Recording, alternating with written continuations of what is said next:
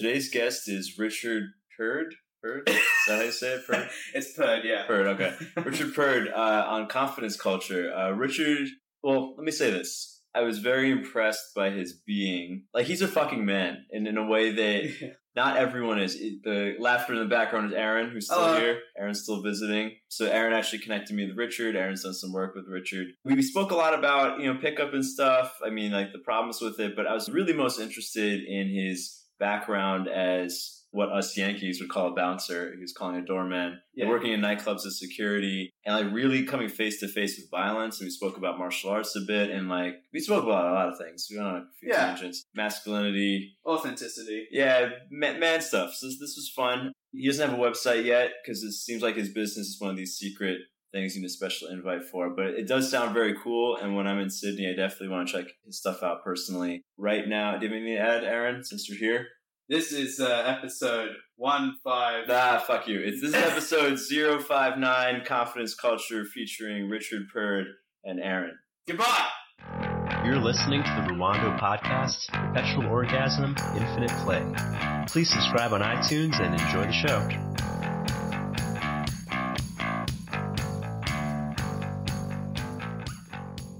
I'm glad to have you on, Rich. As I just mentioned, Aaron has spoken very highly of you. There's probably a lot of things we could speak about, men stuff, your work. But he just mentioned that you have a bunch of experience with cults, as do I, and I'd love to hear how that transitioned into your work.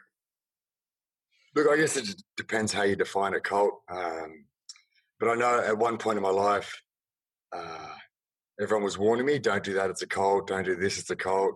In terms of like all the spiritual and different frameworks that are out there. So I thought, fuck it, I'll go join as many cults as I can find because I figured at least that way they'll counteract each other and I won't get indoctrinated into anyone. So yeah, I was going to like Bible college, shaman school. I didn't join Scientology, but I got the DVDs. A bunch of stuff, man. Like I was in 12-step fellowships as well and still continue to be a little bit. It's part of my story. But yeah, just a bunch of stuff, man. Yeah. What were you looking for in these cults? I think I was lucky, probably a blessing and a curse that I managed to make a mess of my life pretty efficiently by the age of 23. I was kind of a professional shit show and I'd fucked a lot of, I didn't even want to be here. I didn't feel like I was ever going to change. And when I say blessing and a curse, it was kind of that realization that I didn't know what the fuck I was doing, and so I had to find answers elsewhere. So I guess, it was cool. Cool. I was just looking for a way out, man. But I think for a long time I was looking for the answer or the book or the teacher or the path or the, the system, the religion. But I think since then I've realized there is no one for everybody and you just got to find, what works for you. And it may be for a little bit or for a longer bit. But I might say a few things that I've kind of read heaps of different stuff and done courses. So sometimes I don't remember exactly where it comes from. But there's an idea. I think it's come out of like the yoga teachings. But apparently the job of the guru is to eventually disappoint you and to let you down. So in that way, you learn that you don't need a guru and you don't need the master and that you've got to be your own kind of guru. So I think that's cool too. That's actually very Sith. That's right. We're talking about the Sith stuff. Like part of the Sith in that mythology is the apprentice has to kill the master at some point. That's how it works. Yeah, right. So, I get that. Yeah. So, I mean, I won't go into it, but I was in a cult for 2 years. I joined when I was 23, also looking for answers. And it was one of the, it did transform me in a very positive way. So I'm actually, but I have been curious. I mean, I'm not going to join other cults because I don't have all that time to spare. I am curious, what I'm going to start my own. Differences. Sorry? I'm going to start my own. Right. Yeah, we're going to talk about that in a sec. But in the ones that you joined or dabbled in, what similarities and differences do you see? Maybe in the way they did things, but also in the ideologies. I'm sure they all had something good to share. I think when it starts to get interesting is when they start telling you that it's you've got to do it their way, and if you do it any other way than their way, then you're going to end up, whether it's hell or not enlightened or you're not going to get the kind of secret knowledge. And when people start saying that, I start thinking, fuck off. They're full of shit. I remember I was sitting in like a conference room in Egypt in a fancy hotel, and we'd just driven past like extreme poverty to get there. And there's this bunch of like, self-proclaimed ascended masters. And I remember just sitting there thinking, well, because the whole talk that day had been on if you don't follow this path, well, you're not going to make it into the kind of higher levels of heaven or some shit. And I remember just sitting there thinking, well, if heaven's full of these guys, then like, fuck that. These guys are wankers, And I got back and left that system. But yeah. Gotcha. Yeah. So your cult is not the one true cult then, and I guess you advertise that. What's that? Your cult mine? is not the one true, yeah. No, mine's not going to get you anywhere good. I think it's that, what's that Marxist, it's a Groucho Marx or some quote. It's like, I don't want to be a member of any group that will have me as a member. Yeah. Nice. Brilliant. Yeah. How about yourself, how did you end up at 23? It's pretty similar to myself. Like, how come you were looking for answers so early on?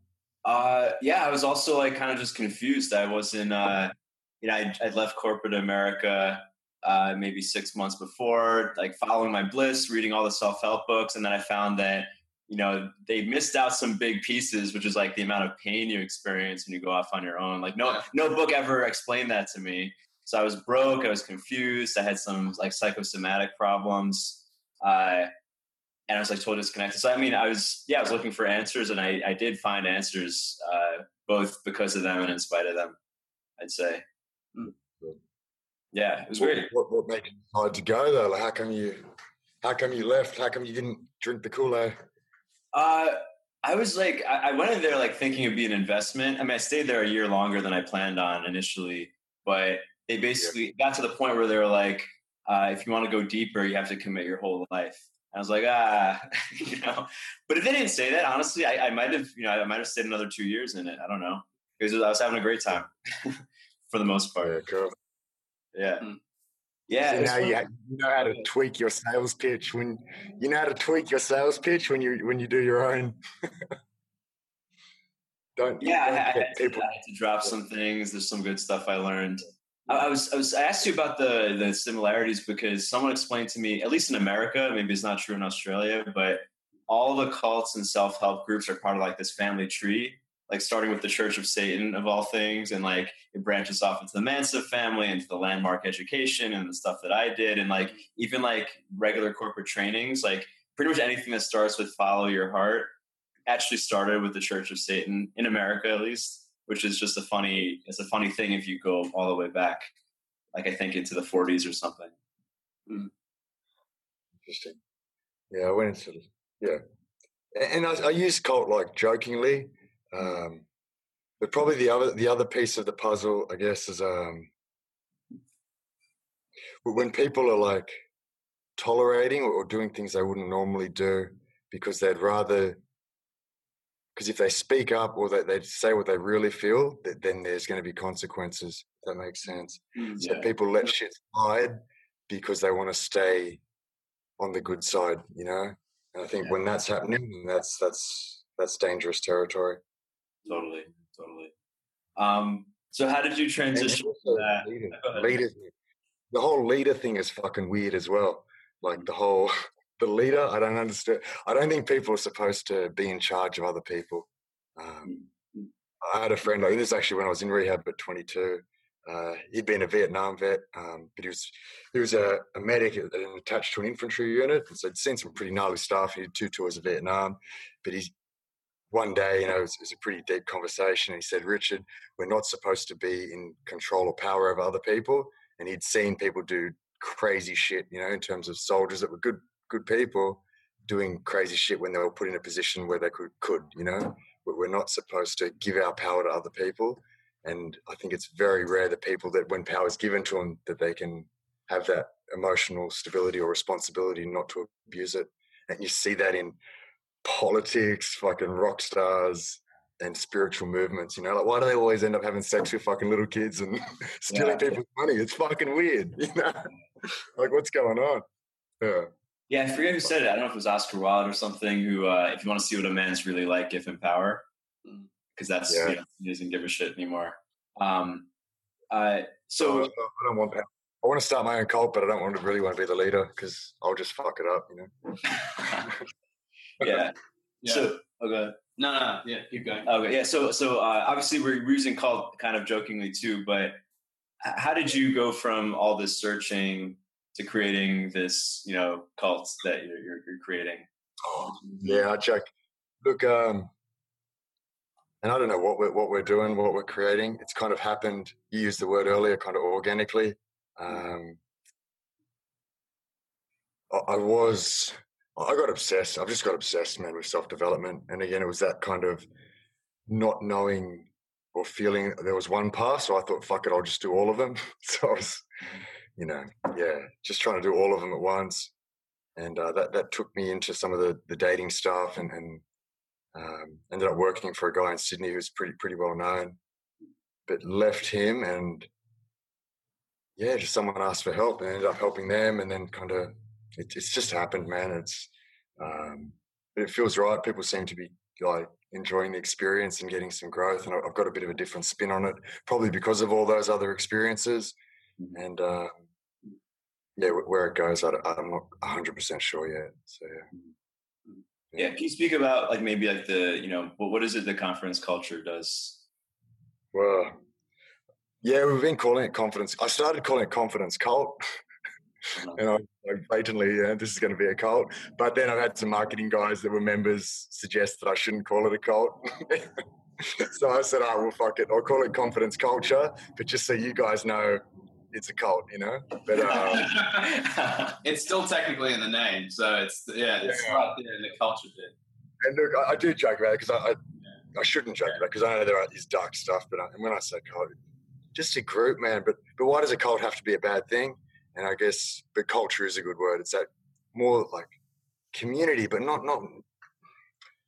trying to take anything. Like, you've got to charge people for energy exchange or time or whatever. Like, you've got to make it viable. But I'm just tired of everyone's kind of fucking trying to use other people or just take stuff. Like, can one of the main values be just giving more than you take? Like, undersell, over deliver is important to me. I try to always do that. What else? I guess mixing those different experiences. I think there's a lot of bullshit out there, particularly in the kind of, whatever you want to call it, pick up, dating, men's work. There's a lot of bullshit. I think there's a lot of lies. And I don't think it's necessary because I do believe, what's possible is amazing. I came from a place where I was essentially felt worthless, felt suicidal, didn't think there was any point for me continuing to stay in the game. And I did. And so now, look, I'm still a work in progress, but I know for a fact it's possible to change, where I didn't know that at one point.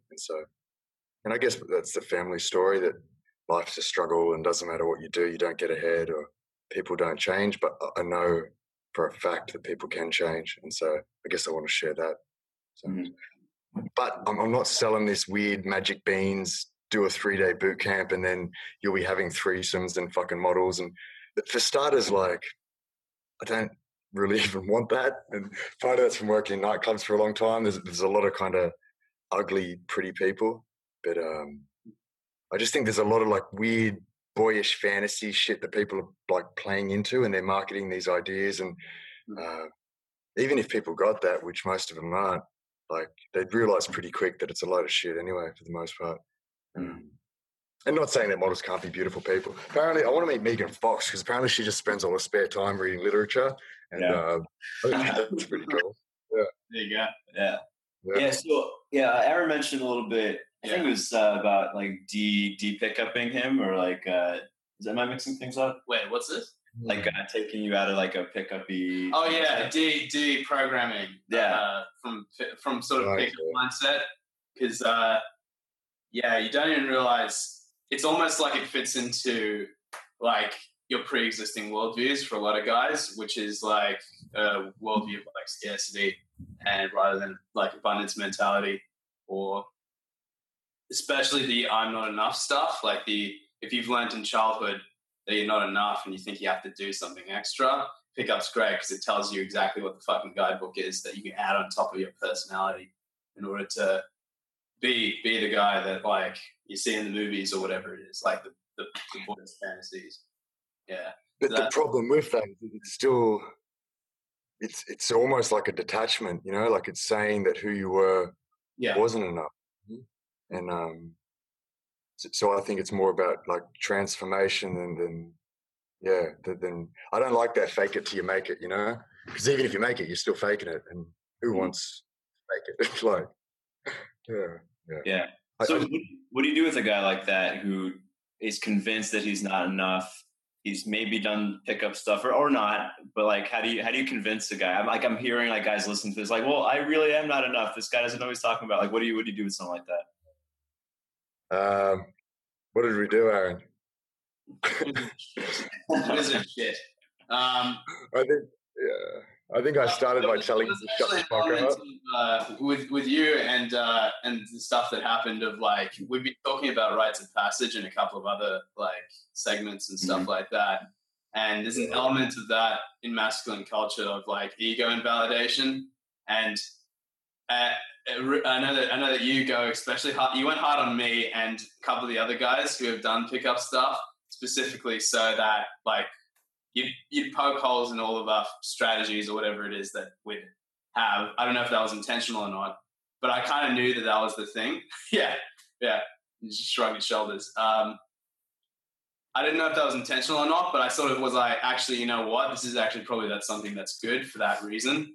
And it'll probably blow like dynamite underneath whatever I was holding on to, for example, like these extra bits that probably are keeping me more stuck in this frame of mind that I need to do something in order to be an attractive person. Like it's that thing. You have to do something in order to be an attractive person.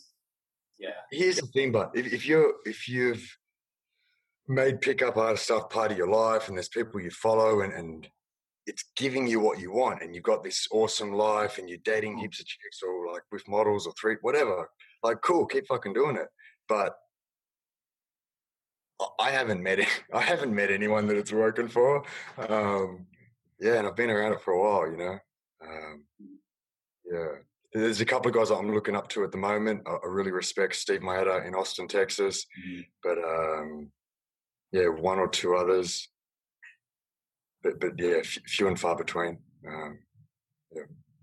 And again, is that something that the guys are doing wrong, or is there something wrong in that kind of the belief and the system or the ideology behind it? Yeah. I think it's easy actually. Guys do these boot camps, they do these courses, they read the books, they get the online stuff, and then they don't implement or they don't get the results, so they blame themselves, and I think they end up even worse off. And so then they've also created this other persona and this pickup guy, or they've learned the stuff, but they're still not feeling any better. Is it something wrong with the guy, or is it something wrong with the kind of ideology, which, I lean towards? Yeah. I definitely think, because you mentioned Steve Maeda, like he's also done a couple of videos on how pickup can destroy your life. I think it's because a lot of, if you don't feel like that you're enough, and this is all stuff that's like come out in the last couple of months for me, especially. You put me onto Steve. Huh? Yeah, it's fucking I was never going to call myself a dating coach or any of that, and I'm still not sure what I am. But Aaron put me on to Steve Maeda, and his influence. I'm actually considering it because Steve actually told me about my first cult before I joined it. I saw him in a dating workshop, and he was like, "I'm gonna check this cult out." He kind of gave it a stamp of approval.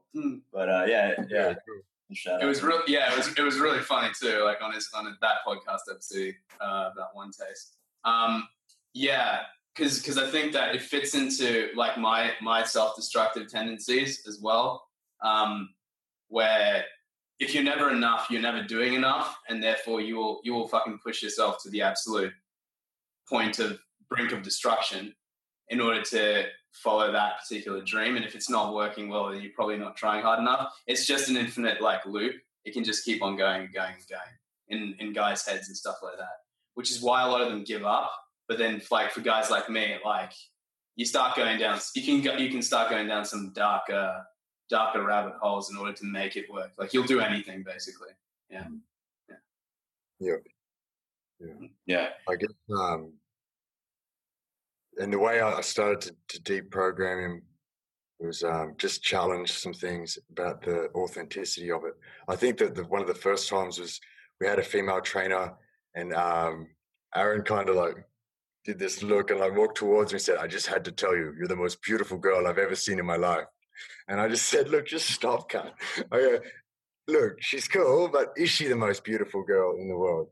And Aaron looked at me and goes, "Oh," and a bit sheepishly because he was still in front of the trainer. And he goes, "Well, no." I go, "Then why the fuck are you saying it, man? Like, why are you telling her she is? Like, just stop, bro. Stop trying. Just, you're a fucking good-looking, kind, caring, cool fucking dude. Just do that. Be that, you know, because there's girls out there looking for that. So if you're trying to be something else, even if you get the girl but you're not being that, well, then you're probably not into her anyway." Yeah. More and more I'm getting like anti-bar, anti-nightclub, pretty much everything the pickup stuff is saying, because I just find it fucking ridiculous. It's if you don't like nightclubs, if you don't feel like energized or fun, or you enjoy that kind of superficial kind of interacting with others, then why the fuck are you going to them? You know what I mean? Like, Yeah. Pickup frame. I think what actually we was talking about this in the last episode. Pickup gives guys like a clear framework, so it's easy on their minds. Like, oh, you just have to go to the nightclub every Friday and Saturday and talk to everyone, and then you'll love yourself. I mean, if you're not going to do that, because I agree, like if you don't want to go to the nightclub, it's a lot harder because like you kind of just have to live your life. Like you can't like follow an instruction manual. Well, even if you do go, you're competing against some guys that probably are energized in that environment and do want to be there and do kind of get the more, you know, like the ritual of it. So you're going into an environment where you're not at your best, you're not comfortable, you don't enjoy it, and then I will say competing, but you're competing against guys for the attention of these women. So you're already on the back foot. And then I think here's the problem, like, humans, the brain's designed to avoid pain. So if you don't want to be there, you're not the most confident, it's going to hurt and you're not going to go that well. And so one of our guys did I won't say the name, but one of the top kind of dating companies in the world did their boot camp. And their advice to him when he finished was to go to nightclubs every night for 60 nights. It's fucking ridiculous. Like, the guy's a science teacher. I ended up doing like a little values test, and you know, he wants a relationship. He wants a kind, educated, kind of funny, quirky kind of girl. So why the fuck's he going to like the establishment and the Ivy, you know, for 60 days? It's just silly. Like, and maybe there's some of those girls there, but if we're just talking like strict, I like using the word like just percentages. Like in terms of like more tactical art of war or whatever, but is your highest percentage chance of finding that type of girl going to a nightclub at 1 o'clock in the morning, where the values, and again, not for everybody, but it's more the values there. They're not relationships. They're not, you know, intellect or like, spirituality. It's fun. It's party. It's kind of that superficial, value system. Yeah. On the flip side, good. Well, I worked in nightclubs for 10 years, you know, and part of that was when I was trying to get good at this stuff. And I'd read the game back in the day. I've got pictures of like me with mystery and style. Like, I must have been like mid-90s. Oh, no, it would have been, mid-2000s. 2005 or something. And I've tried, man. Like, I've done thousands of trying the kind of PUA like stuff, and I've, like, you know, they're like, depends what you call well, but for the most part, I just don't think it works, you know, and I haven't seen too much. It hasn't given me meaning or purpose, you know, I guess is where I'm going with that. Right. Because I don't fucking like nightclubs. I don't like nightclubs, man. And so there's a good fucking, there's a high chance that the girls that are loving that environment and loving that kind of thing, they're not my like soulmate, you know, because we're just into different shit. Like I'd much rather just go to bed by 10 o'clock and get up and do yoga and go to the, you know, out in nature or cook, man. Like I like cooking. Like give me a chick that likes to cook, you know, and that's fun for me. But, Yeah. Dancing in a nightclub where you can't speak properly, like you got a bunch of drunken idiots dressed in their nice clothes, just but have to like, and God knows, drink and everything else to like talk to each other. Oh, it's just a wank for me, you know. And if you love nightclubs, cool, keep going to them. But yeah, I think that's true for a lot of guys. You know, they're kind of but on the flip side, because I remember Aaron was saying, I think you guys were probably doing something shamanic, maybe. It sounded like where something about like hunters and tactics and strategy. Oh yeah. Like we did a little bit, like a mini ritual, really, like with the sage and stuff. If you remember, Rich, like basically studied, trip into the subconscious, and like and part of that was like reconnecting. Part of it that came out of me, and I wasn't expecting it until it happened. It was like sort of slightly more woo woo, but. Like you were asking me, like what was coming up for me, like when I was in that place where it was like the happy place or whatever it was, and the part that was like that came out was like whether it's a past life or whatever it is, it's like part of me that's a hunter, like the archetype, that particular part, and then Rich said, and you said hunters use tactics and strategy to like get what they want, or like just tactics and strategy. And that sort of feeds into this, where it's like, what do you want? What's the best chance of getting that? And a part that you added a little bit later when we were talking about like sort of getting rejected by this one girl, which really sort of like for some reason I was like messed up by it. And you were just like, and I told you, the hunters using tactics and strategies really resonated with me. And you added on, but he does so with an open heart, knowing that even if he doesn't catch anything today, it's okay. The universe is unfolding exactly as it should. And then that sort of stuck in my subconscious as well. Like, even though we were just on the phone, because that was like Ruan's doing an archetype like class at the moment. But that's what struck me is like this idea that you do use your intellect and you use your strategy if you want to find the girls that are right, but it's okay if you don't find anything right away or it doesn't work out, because that's brought a lot of peace to me. I think it's like the missing piece from a lot of the dating advice for guys, where it's like constantly, because they're probably trying to sell stuff, they're constantly being told, well, you're clearly not doing this aspect, or you're not doing this, or you're not doing this. Like, and they create Venn diagrams and shit to explain why they're not getting the success they want. Really, it's just like maybe just tweak a couple of things and relax into the process. It's very different. Yeah. Or not tell women that they're the most beautiful women in the world. Yeah, pretty much, exactly. Not right off the bat. No, that's right. Well, unless she is. Yeah. She is the most beautiful girl you're seeing, but also like just look for. What does she have that is the best that you experienced for her? Like what's her unique kind of expression of femininity or beauty? I'm careful to say like hunting and like tactics, because I know that can be taken out of context pretty easily, but I think it is a man's job to kind of man's job. I think it's a woman's job to go for what they want as well. So if a woman doesn't enjoy like nightclubs or doesn't enjoy those type of guys or the attention she's getting, stop fucking going to them. Like, because women have been fed as much lies and bullshit like as the guys have.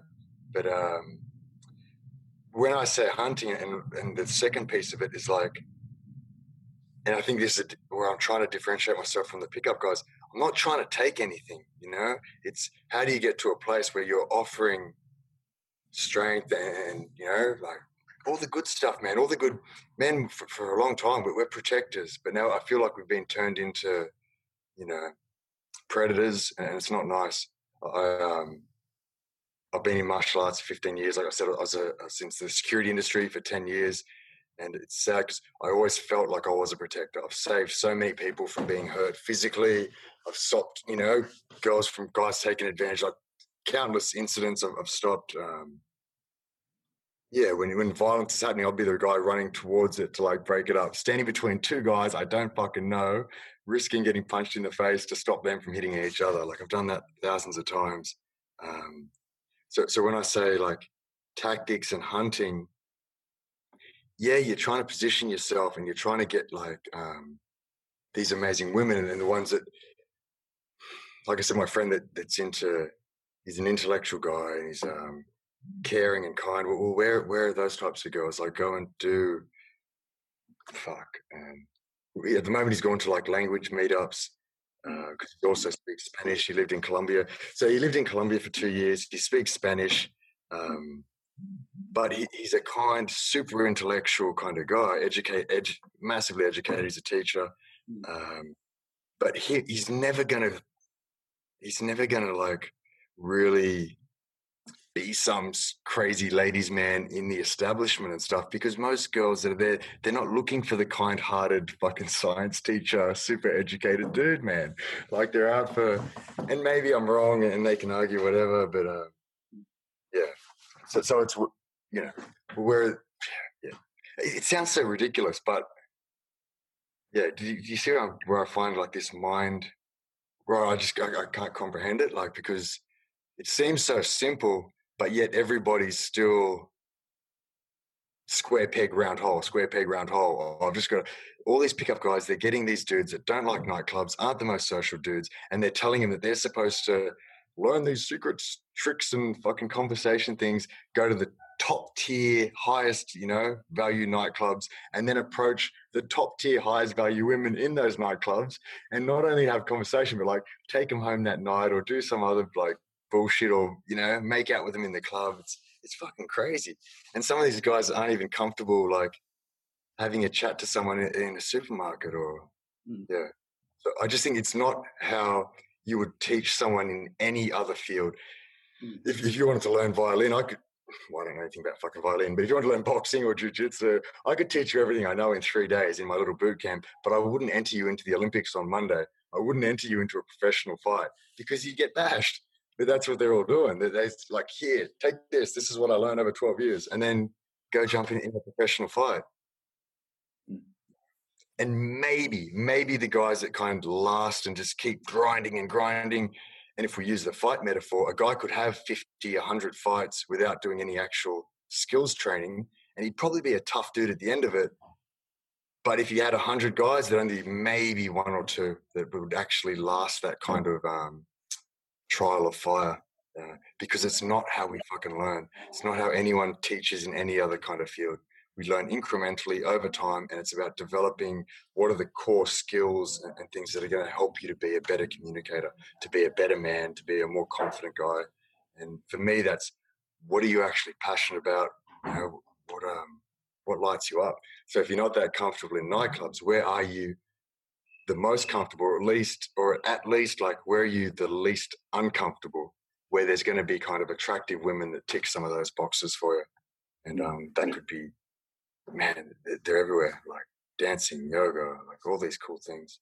Yeah, I like the fighting metaphor. I'm actually curious about it as not a metaphor, because it sounds like you probably gained a lot from martial arts and like breaking up fights in nightclubs and stuff. And like, it's something I've thought about with the masculine archetype a lot. Like up until a couple hundred years ago, men had to battle physically the elements or barbarians or stuff like that. You can romanticize it, but it's something that's like the modern man is allowed to be soft. Like the man has a choice if he wants to deal with stress or not. I'm curious, like if you have a take on like the brutal side of masculinity, if there is a connection there, or what your take is on that.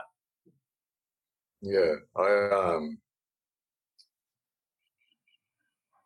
I think it's too easy for people to say something they love is for everybody. So I don't necessarily think, martial arts or whatever is for everyone. I was bullied heaps, man, like when I was younger, ended up having a bunch of self-esteem issues. I mentioned I was in rehab by 22. I got out of there and actually found a book. It was recommended to me by this kind of 70-year-old kung fu master that used to wear like purple silk pajamas. He's a legend. And anyway, the book was by this English doorman called Jeff Thompson. It was called Watch My Back. And he'd had some similar things and a bit of, some bad shit happened when he was young. But he didn't want to go through life feeling like a coward. And so he committed to, like exposure therapy and psychology, force yourself into situations where you'll have to be confronted with violence. And so I essentially modeled him. At the time, I was about to start studying to be an EN, so I was working as a wardsman in a hospital. I knew I'd wanted to help people, so I'd got a job working as a nurse assistant in a Royal Prince Alfred Hospital. Anyway, I quit that, meant to become a fucking nightclub doorman. Everyone told me I was insane, quitting a good government job. Started studying boxing, wrestling, jiu-jitsu, some other martial arts, and just became a doorman, man. Spent like 10 years. When I'd get comfortable in one venue, I'd go to a tougher, rougher venue. And I had like hundreds of kind of fights and thousands of confrontations. And for every fight I've had, there'd be 1,000 or two where I've been able to communicate and talk someone out. But here's the thing, it's kind of like that. I kind of proved what I wanted to. I got really comfortable with violence and desensitized to a lot of things. Just as I got pretty good at kind of desensitizing, walking up to girls in a nightclub and trying to use my pickup kind of tactics. But there's a hell of a lot better ways I could have done it. And I basically found a way to kind of re-traumatize myself over and over again. And for me, that was working in the security industry. And maybe that's what inspired, because I think that's what's happening as well. Like a lot of, it sounds over dramatic, but for a lot of dudes, man, like it's causing trauma, what these pickup people are saying. And not only are the dudes getting traumatized, like a lot of the stuff that's happening, they're traumatizing girls. Like, you don't know, girls are wired differently, man. Like, yeah. I've seen some stuff it's harassment, you know, so what some guys are doing out there, and they're thinking it's okay, and they're proud of themselves because they've done 10 approaches or 12 approaches, or I approached 5 people on the street. What you did was fucking harass someone, man, and you don't know her background. You don't know if she does have a history of trauma. You've potentially caused her like psychological harm, and no one's talking about that, and no one seems to give a fuck. They're not considering the impact they're having on other people, and I think that's really wrong. And it's the same with, because I think that's part of the sales pitch or the illusion. You don't have to be or change anything about yourself. You've just got to learn this stuff. But I think that's wrong. If you want the most beautiful women, then why? Like, what the fuck why do you deserve her? Like, I think you should deserve her. You know what I mean? I'm not saying you need to be a millionaire, but you should have phenomenal kind of values. You should be at least on your way to being a millionaire and determined to have like a high value life, or and that doesn't have to be a dollar value, but you could just like be the best at whatever you're doing, become a fucking high value dude. Otherwise, why the fuck do you think you deserve the prettiest girl to go home with you? Like, it's stupid, you know? Yeah. Steve Lahiri talks about that a lot. Like, pickup is kind of a way of cheating the system so you don't get the woman that you deserve to be with, as opposed to deserving more.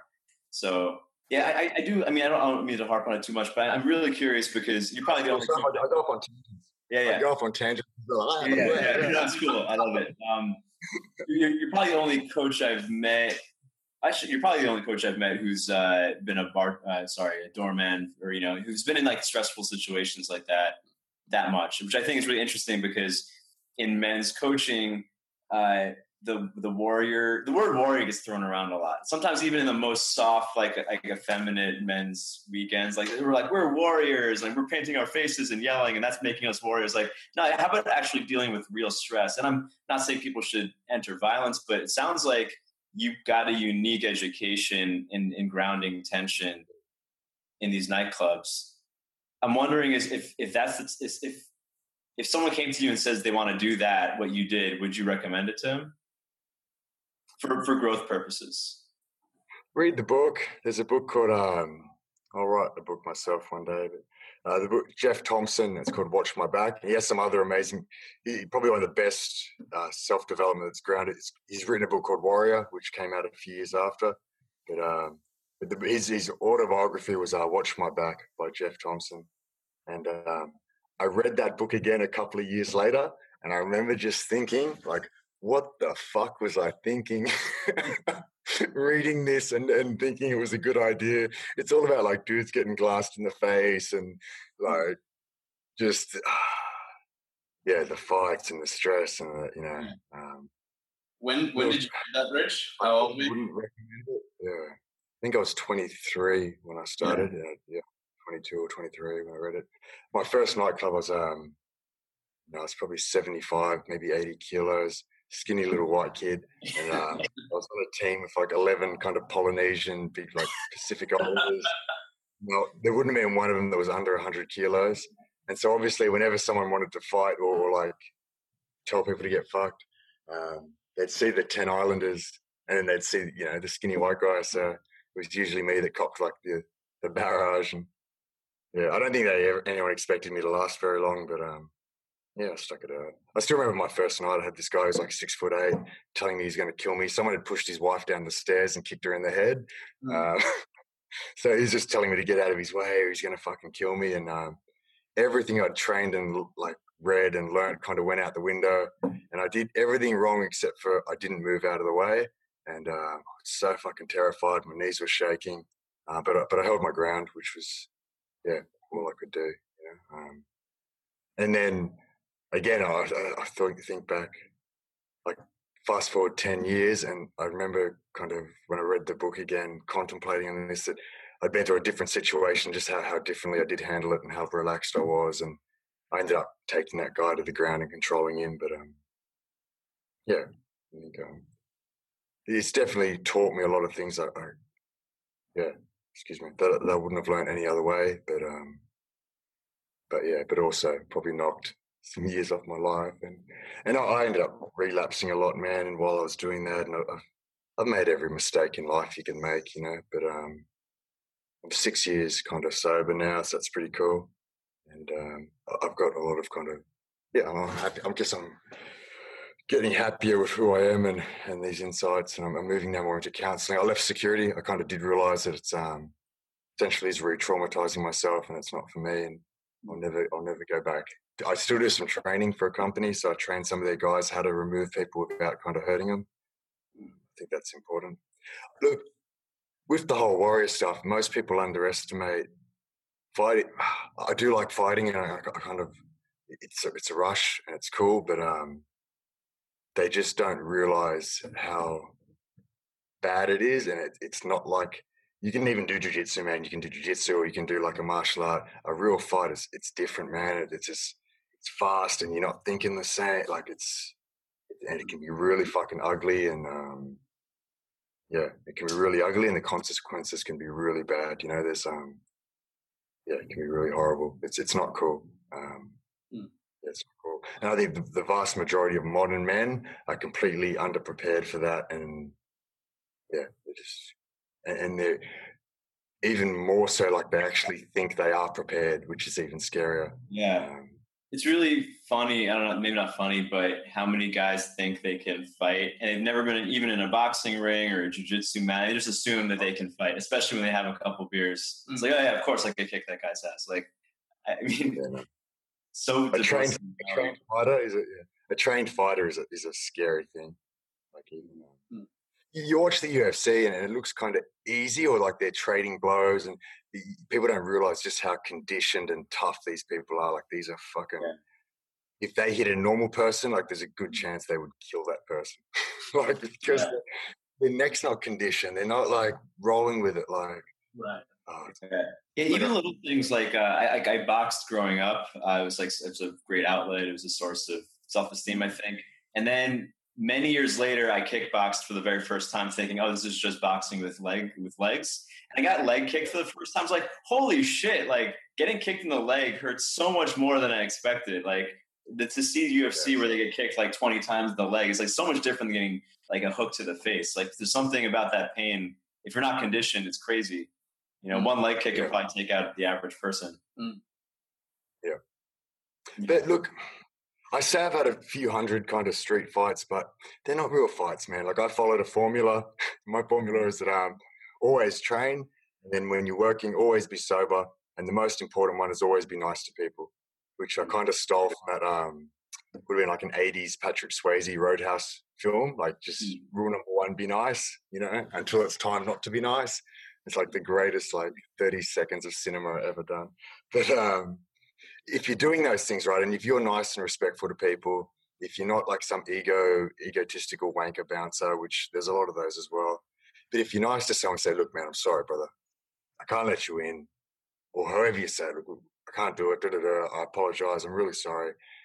If they still want to fight you, then there's a good chance they're intoxicated, and there's also a good chance they're not a very disciplined person, which would say they're probably not highly trained in martial arts as well. So if you're training consistently with good people, you're sober, you know what I mean? You're going to fight, and you're being nice, well, then the chances are you're fighting a guy that isn't trained and is intoxicated. And so it's not, it's more likely than not, it's not a fight, man. And as well, I'm pretty sneaky, I know some couple of things that can kind of control a person very quickly and end a fight really quickly. But that said, then sometimes you just have big, scary. Ice is another game as well. So you got a 110 kilo dude, bikey guy, or just 110 kilo construction worker on fucking meth that's been smoking, and they can go from 0 to 100 in terms of aggression, and you're still at 10 or 20 trying to catch up. And that's this is again this thing about violence that people don't understand. Like in a boxing ring, you have a boxing fight and you kind of warm up or you dance around a little bit. Real violence, it's 0 to 100. It's really fucking quick. And the person that can calibrate and get to that point and use aggression and strength, and they're the guy that's going to win. Unless we're fighting someone that can kind of ride the storm, and then that person gasses themselves. And so there's little things, but yeah. But really, you want to be aggressive. You want to fucking hit hard, hit fast, and just control them and shut down any options they have as quickly as possible. And but also be aware that their mate might want to come and kick you in the face at the same time. So it's all these things going on. And you don't think the same. People assume that they're going to be thinking, and this is where I think it's interesting. Sorry to go on this tangent. Tell me to. No, great. I think it's interesting, especially when you see people getting charged with stuff, or in terms of people going to court for assault. It's almost this assumption that the person was thinking rationally. But when you're in these situations, you're not thinking kind of rationally. And I think that's important, especially if you've got alcohol or other drugs involved. Often people they're not thinking, oh, I'm going to sneak up behind him and punch him in the back of the head and kill him. It's some weird animal brain or whatever you want to call it. Instinct has taken over. So then is it fair to then judge somebody as if they were making a rational choice? I don't know. And this is again where I say I didn't want to be a dating coach, but I think a lot of stuff I do see this dating coach as a way to introduce people to a lot of things that can do a lot of good.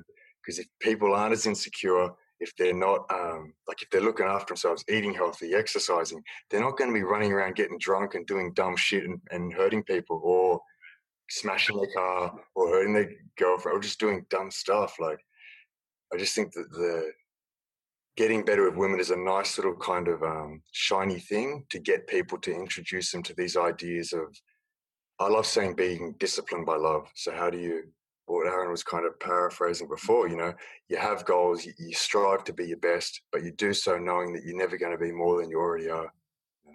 I think I'm actually stealing that from a book. I think it's The Way of the Peaceful Warrior, which was a book I read after the Watch My Back, which is probably pretty good. So even as a bouncer, I tried, I was a bit cheeky, but more often than not, I was known for being a good communicator and someone that would talk people away. And I'd do jokes, man, and I'd talk about baby Jesus, and I'd hug people. And especially when I was at Ivy back in the day, guards, they'd see me walk someone out and I'd shake their hand, give them a hug and say, I'll see you, mate. Have a good night, brother. Look, come back next time. I'll see you again, okay? And then I'd go back to the guys on the door with these, big units, and I'd say, oh, yeah, he's out for the night. He's wasted. And they go, oh, I thought it was your mate, That's the game, I think. That's the art of it, which I think security is a science and it's an art, and it's kind of been lost. They brought in new laws, and it's just changed now.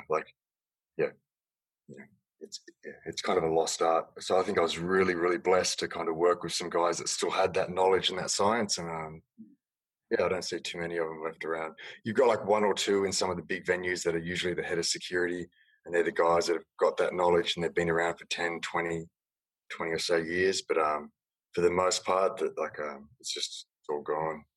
Now you've got like all the managers doing the removals, and you've got to let everybody in unless they're intoxicated, and like you can't discriminate, and you can't let someone in because of the shoes or the shoe thing. Like, they used to say you can't come in because of your shoes. Like, it had merit. Like if you're that much of a peanut where you can't like wear a decent pair of shoes and like you're getting kicked out, but yeah.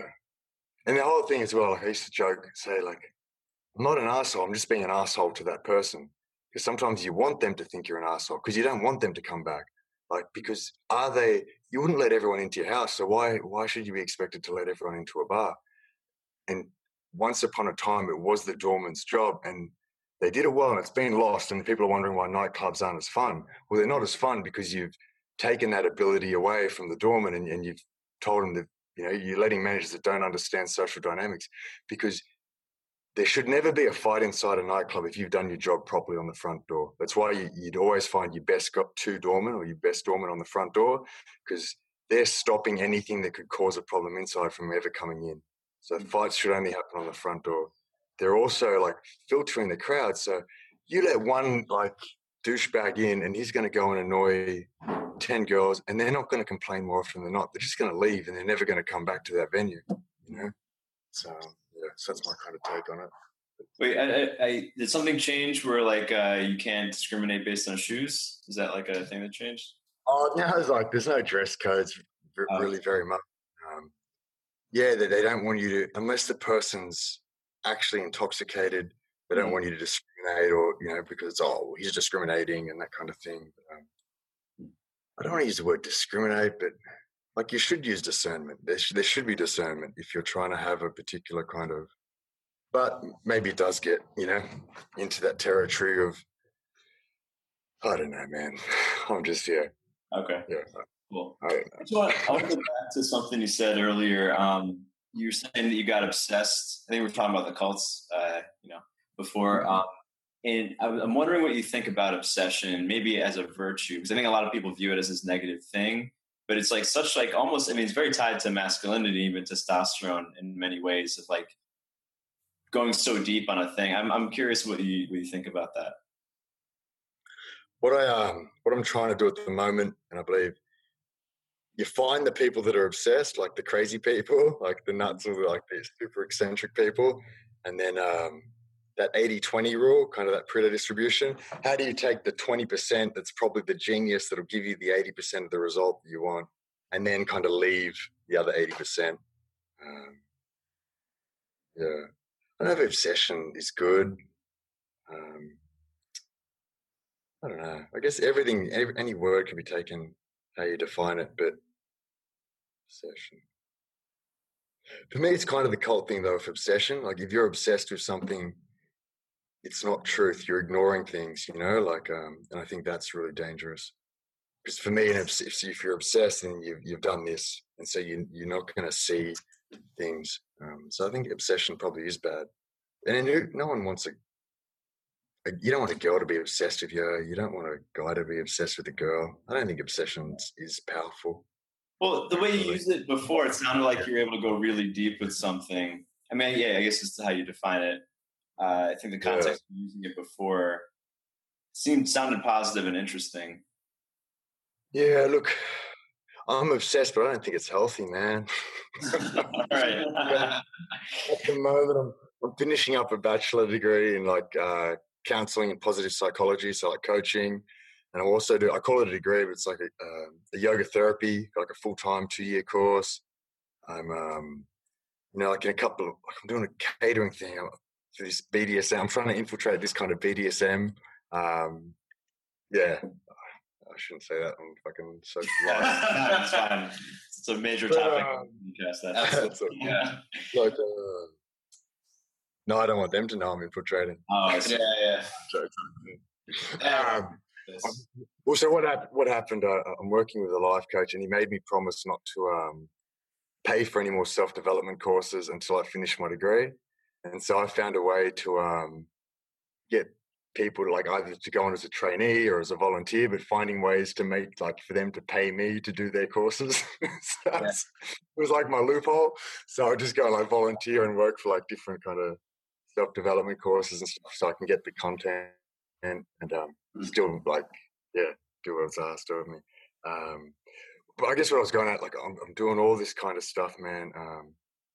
And Aaron kind of hinted at it earlier. Like I hated myself for a long time. You know, I really felt I was worthless, and I started to get that glimpse that maybe self-development could help me. But now it's like it's helped a bit, but I'm almost like afraid to let go of the self-hate because it kind of gives me an edge. If I start feeling I'm enough, will I stop kind of growing? But you can't like beat yourself up into self-love, man. You can't hate yourself into worth. It's it just doesn't work. And so I'm still doing all this stuff, man. And sometimes I just wonder, like, why am I even doing it? And I believe it's leading somewhere, but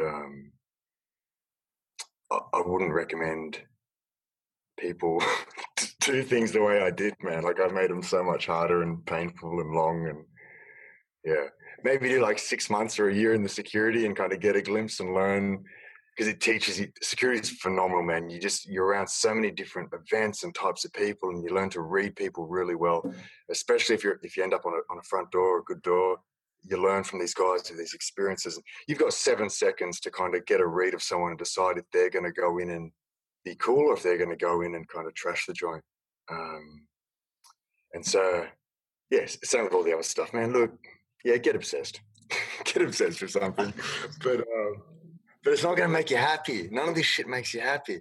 Getting the models isn't going to make you happy, man. Or getting the fucking Land Rover or the mansion or and every holy book said all this stuff, man. All the like great thinkers have told us that. That's that quote, from the Way of the Peaceful Warrior. You may or may not achieve your goals. Either way, you're already enough. So it's how do you get to that? And obsession's probably not the path, because the problem with the obsession stuff as well, and you see it a lot, is it becomes their identity. And so once they're invested, it's hard for them to you can't see truth when you're obsessed, because you're fucking obsessed, and if your identity's tied up in whatever you were obsessed with, and it turns out that what you're obsessed with was a load of shit, well, it's going to be harder for you to fucking, get back to truth, I guess. Yeah. And that's probably why I was a bit hard on Aaron at first, because he was invested, and I won't say obsessed, but he was invested in some of the pickup stuff and his identity, and which is cool, but like, and I think it helped you for a time, and maybe, it's helped me for a time, but sometimes you need a bit of a fucking... Yeah. We've definitely been talking about that a lot, purely because, like, the identity thing, and I've sort of said, we're talking about, I mentioned this in one of the confidence culture, like, media events, where, like, a lot of people, like, so many people talk shit about pickup artists, and you give, like, actually rational reasons for it. A lot of people just lump hate for because they're just like, oh, it's creepy, oh my God. But a lot of guys, and this goes back to the masculinity thing, like there's no rites of passage for guys anymore, like we've been talking about. And that leads to a lack of identity, which then leads to all the things we're talking about with, getting drunk in fucking nightclubs, trying to pick up the fucking 10, because there's literally nothing that these guys have. And I know this from my experience, like all the things that I've been told as a kid that should have meaning for me didn't have meaning. So what do I have? And on top of that, like I wasn't conditioned to know, be secure in myself. So there's like there's the societal element and there's the individual element. And finally, like for a lot of guys, the pickup stuff gives them an identity that is the closest thing to a rite of passage that we could possibly have, because you're doing something that is grounding tension, without the risk of potentially getting kicked in the face, like unless the girl's wearing stilettos or something like that. Yeah. Like if you're really bad, like I think pickup's cool, man. I like pickup, and it's because it's hard. So I think a lot of people hate on it because they're scared to do it themselves. Yeah. Like it's fucking hard. Man. Like it's hard. Like it's putting your balls on the line and going up to a girl. I guess my take on it, and my problem with in the whole the game, or I'm learning the game, or I'm good at the game. If you're playing a game, for me, the presupposition there is that there's a winner and a loser. So which one are you? So even if you're the winner and you get the girl, what does that mean? She's the loser, and so you're going to fuck a loser. So yeah, what I'm trying to. Oh man, I've got to be careful as well because we haven't like registered a business name or anything, and I think confidence culture's taken as well. Where the domain was taken, so we don't. I don't know. I'm like a backyard operation at the moment, but we seem to be getting results and helping people, so that's cool. But I'm trying to teach life, man, and we've got to understand. Cool, pick up, but what do you have to offer? And also be aware: do they want what you're selling? Like, so be aware that this is life. It's real people, real emotions, and I do believe in karma. You know, like I'm doing a lot of yoga. Like learn about sex, learn about being masculine and being a man and how to protect a woman and offer them that, offer them your passion and your purpose and be kind and loving and generous. And even if you just want like kind of casual sex, there's women that want that. So just be upfront about that and say that's what you want. And there'll be women that want that, and that's cool. But do it through a way of being genuine and honest and communicating, because if you're not, then like people are going to get hurt. You're going to hurt people, you know, and that's not cool. I don't think. Yeah, sure. Because I think, that's with the sort of deprogramming thing. I think that there's another step, and this is something that I've been trying to think about as well. Is like, there is a point where a guy has to transition, because otherwise, there's a step that I was looking for. And I thought it was even deeper into like more, I don't know, you could say manipulative type of pickup stuff. Yeah. But it obviously wasn't that. It was the congruence or, piece that I was missing, like part of love, which was, like you said, it's like it was getting good at life. It was getting good at figuring out who I was. But that said, like that always comes secondary, because a lot of guys, the first thing that they want is like, well, I can't even talk to girls, so what is there for me to get good at? What reason is there? And that's where they sort of short circuit. If they don't like themselves, why are they expecting other people to? You know? Yeah. And this is what I don't want to say it so matter of factly, but. Are the guys that are getting good at this, are they just getting good at attracting people with trauma or people that are, like, I don't know. It's harsh. It's hard to say without like, speaking badly about some groups of people. But, I guess, for one, I don't even see that many people that are actually good at it. But then the ones that are like claiming all this stuff, like, have they just gotten really good at manipulating or getting a kind of outcome from a group of people that, again, is that what you really want? You know, and if you want kind of good connection, relationships, or even like amazing sex, once you've done, like, I'm sure you've experienced this as well, like you've gone into like the tantra sex and the great sex, like a random girl at a nightclub, man, like it's weird and it's awkward and it's not like amazing fucking, like, it's just no comparison. Yeah, my experience. Yeah. So this might be our last set of tangents. Yeah. Okay. Aside from the pickup stuff, is there something you see often in the guys who you work with, or maybe just men in general, that men need now that maybe is new to this era?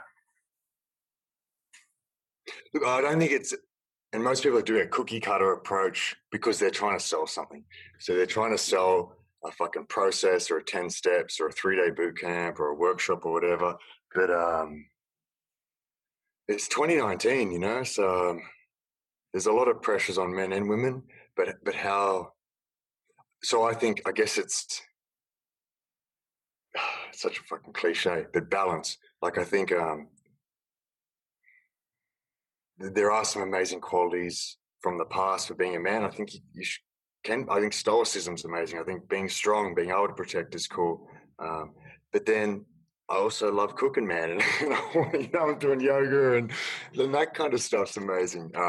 Getting in touch is like, call it feminine or so find some balance. Like if you're a super gentle dude, well, maybe you do need, I won't say need to, but maybe it could be cool to get in touch with your mongrel. So go and do a real martial, like some boxing, some fucking wrestling where you're sweating and you're going to get some cauliflower ears or some like blood nose or, a little split on your eye. That shit's cool. That's going to build. How do we build confidence? And confidence is fucking real. Like my favorite quote, I kept it written on the board. Ego is stolen and confidence is earned. So I think a lot of this pickup stuff, they're trying to take a more egoic approach. Like you can get this without having to earn your stripes. I believe do your fucking apprenticeship. I went through security and it was like a trade. You had to earn your stripes and you had to work your way up. And the only way you did that was by putting in the time. I think people want to. This whole like the new marketing kind of position yourself as the expert. And well, if you're not the expert, don't fucking position yourself as the expert. You know what I mean? Like earn your stripes. I don't. Everyone's in a rush to like. Yeah, everyone's in a rush. Just like don't be in a rush. Just do the work. It's not about finding the girl. It's about be the man that deserves her. I think. But then you've also got to take action. Yeah, awesome, man. Did that answer anything? Yeah, or just open so. up? Like, I just forgot the question, but I think that's a good way to end. What do men need? Oh right, yeah. I think that answered it. Yeah. Well, it's been great. It's been great meeting you. I think truth, man. Like they need to this reality check, I guess, is something you can get whatever you want, but you just got to do the fucking work for it. But I don't know if everyone wants that. I think some people do want the, like the easy, magic bullet. Quick, but there's no, that stuff doesn't last. And I think that's the problem with the immersion bootcamp model. Like you get 80% of it within a couple of days. Like learning.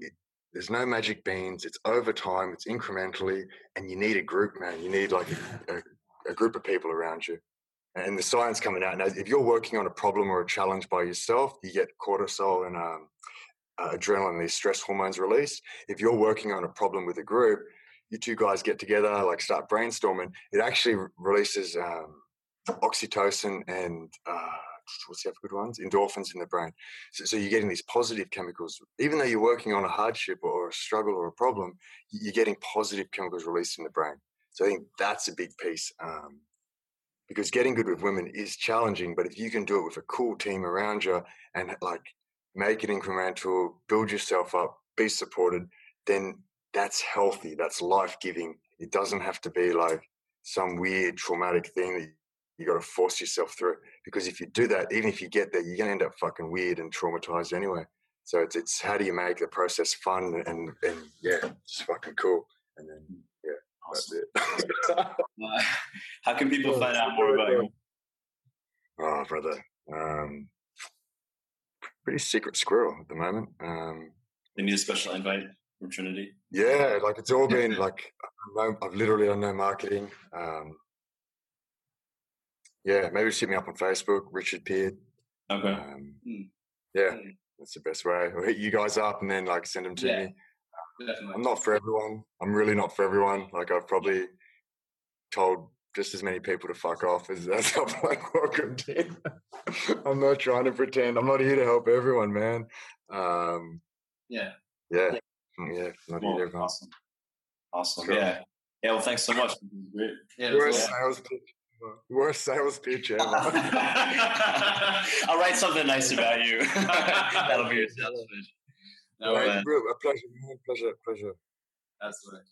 Hey, thanks for listening to the podcast. If you want to catch the rest of my work, go to Rwando.com. Catch me on social media @Rwando, and please do not forget to subscribe.